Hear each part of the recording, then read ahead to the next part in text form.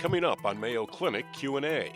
Earlier on, we didn't realize that brain fog was going to be such a big issue with the lingering effects of COVID 19. Fatigue and brain fog are common symptoms for COVID long haulers, those people impacted by long-lasting effects of the virus. We're really hopeful with time, with improvement in the chemistry, with a rehabilitation program, you're going to get better. Welcome everyone to Mayo Clinic Q&A. I'm Dr. Helena Gazelka. As we've learned from a year of dealing with COVID-19, the signs and symptoms of the viral infection can vary widely from individual to individual. And that's true of the long-term effects as well. Some people recover very quickly, while others seem to suffer for effects for quite a long period of time. One of the long-term effects seen in patients who've had COVID-19 is described as brain fog. This can include short-term memory loss, confusion, difficulty concentrating, or just feeling different than they did before they had the infection. With us to discuss this today is Dr. Billy Schultz. She's a physical medicine and rehabilitation expert at the Mayo Clinic in Rochester, Minnesota. Thanks for being here with us today, Dr. Schultz. Thank you very much for inviting me. Well, I'm kind of fascinated by this topic because brain fog doesn't sound like a term that we would use in medicine very much, but it's great for our listeners because it sort of makes sense to us. Who's most likely to develop this after they have a COVID-19 infection? You know, I wish I had a good answer for that, but quite honestly, anybody can develop it. So they've looked at who is more likely to have these symptoms that linger.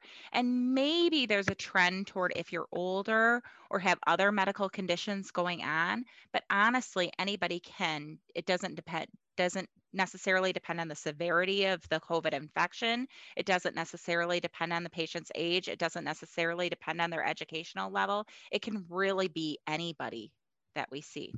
I think that's one of the fascinating things about this virus, Billy, is that it seems like we say that about most of the difficulties or complications from the virus, that there are some individuals that we can identify maybe more at risk, but sometimes it just surprises us who has issues.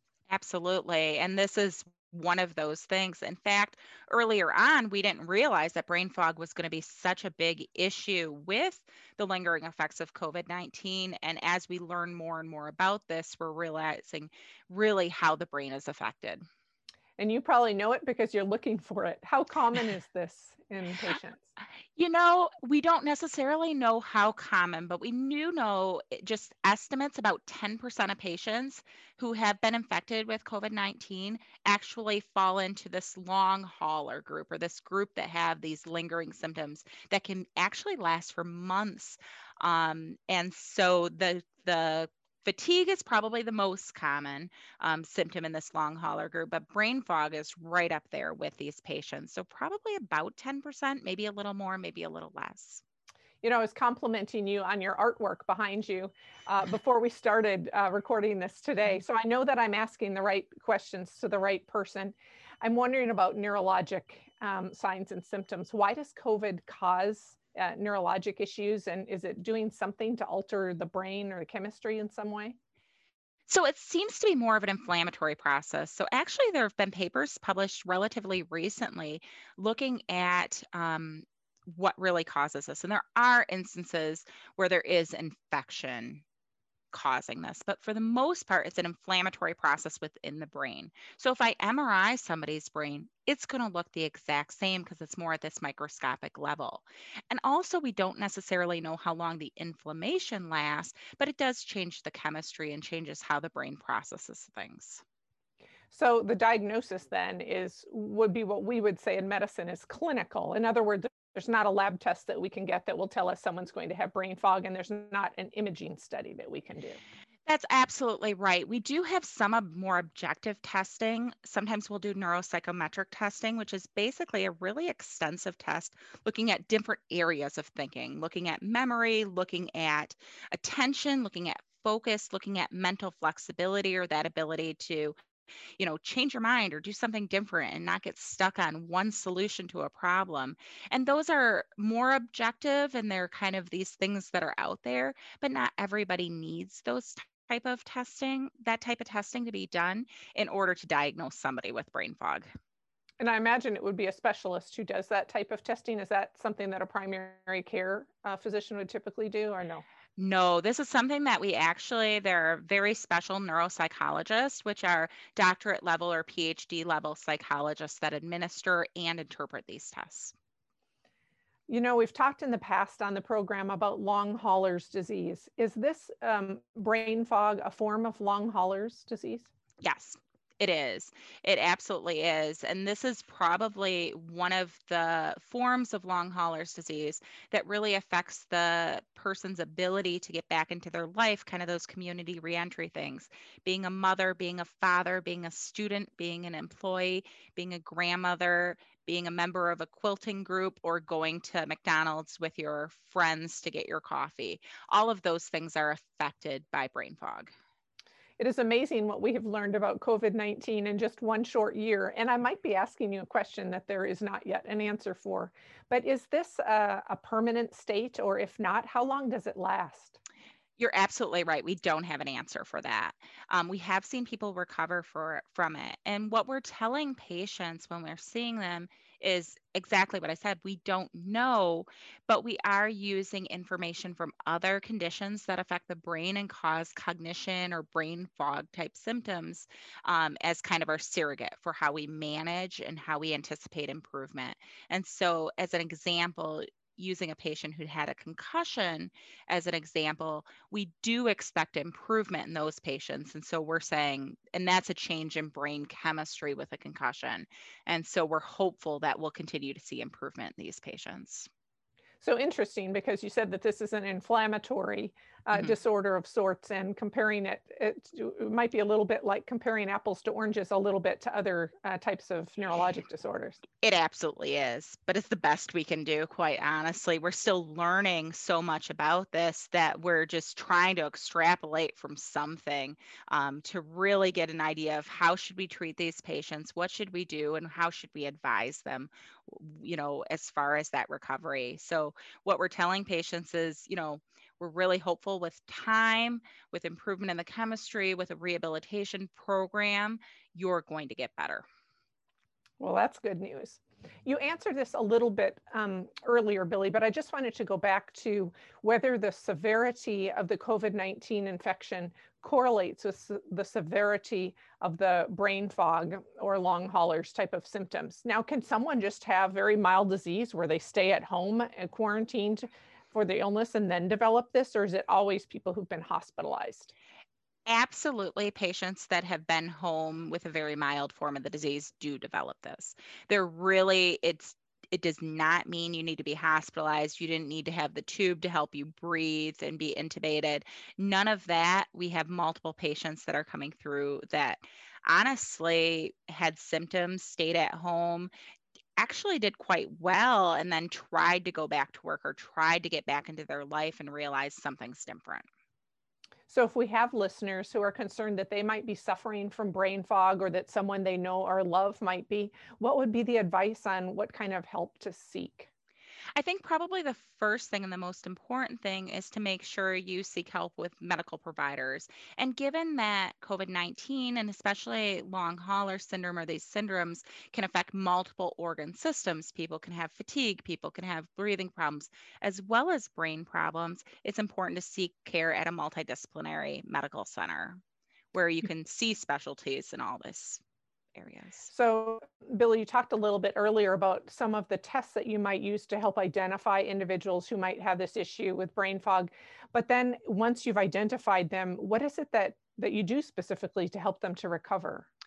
So, unfortunately, there's not a pill or anything like that that we can give a patient and they're just going to recover from this. So, it really is dependent on a rehabilitation approach. So, with cognitive rehabilitation or rehabilitation looking at brain function and thinking and attention and focus, we actually have both speech pathologists and occupational therapists that help provide this therapy.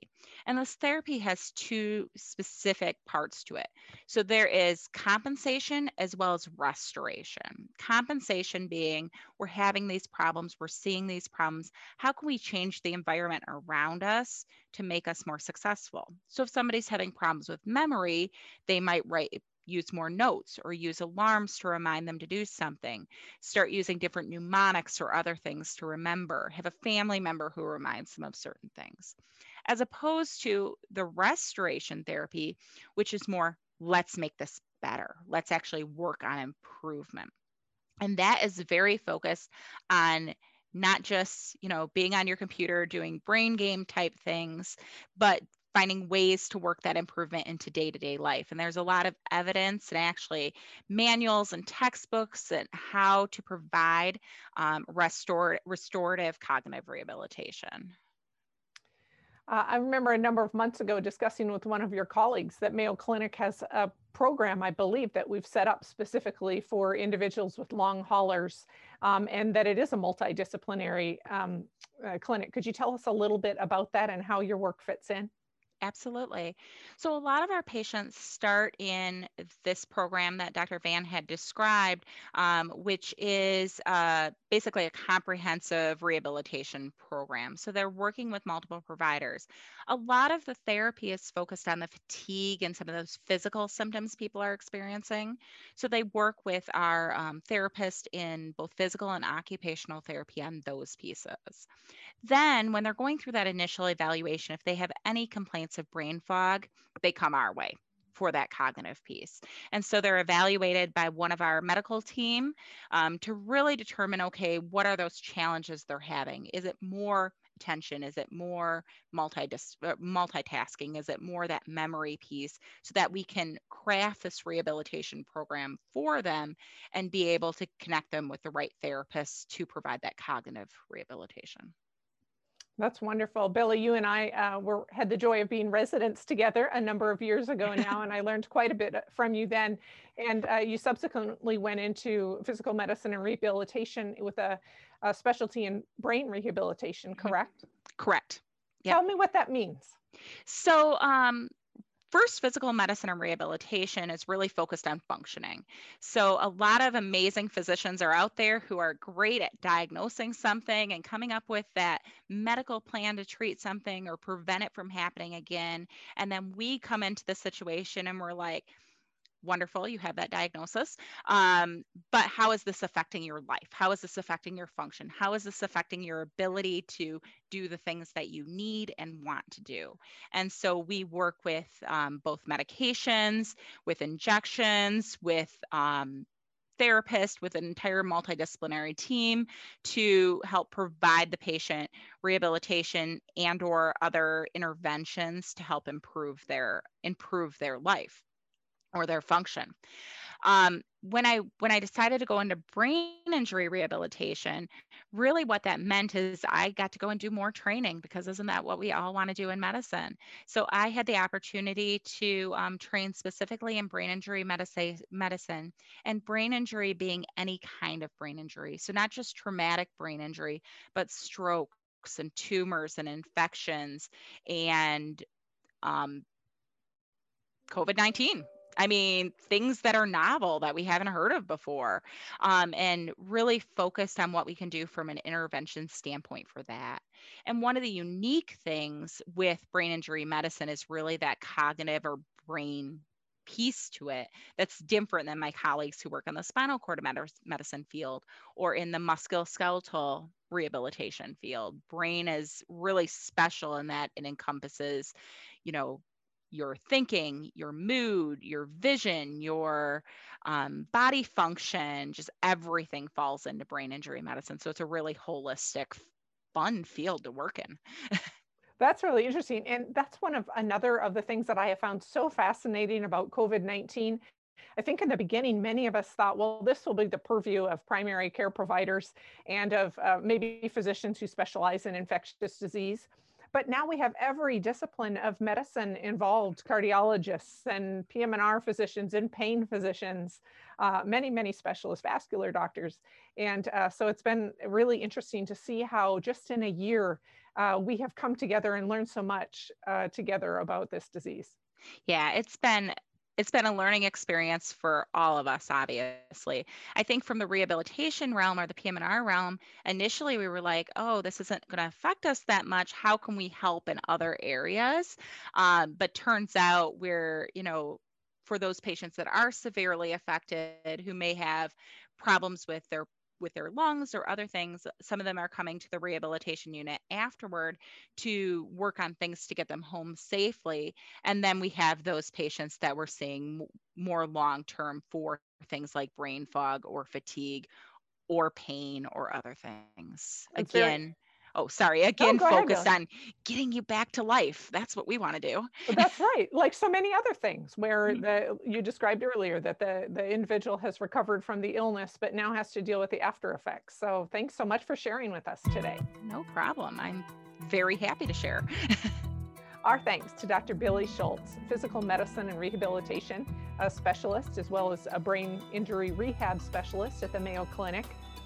I hope that you learned something today because I know that I did. We wish you a wonderful day. Mayo Clinic Q&A is a production of the Mayo Clinic News Network and is available wherever you get and subscribe to your favorite podcasts. To see a list of all Mayo Clinic podcasts, visit newsnetwork.mayoclinic.org. Then click on Podcasts. Thanks for listening, and be well. We hope you'll offer a review of this and other episodes when the option is available. Comments and questions can also be sent to Mayo Clinic News Network at mayo.edu.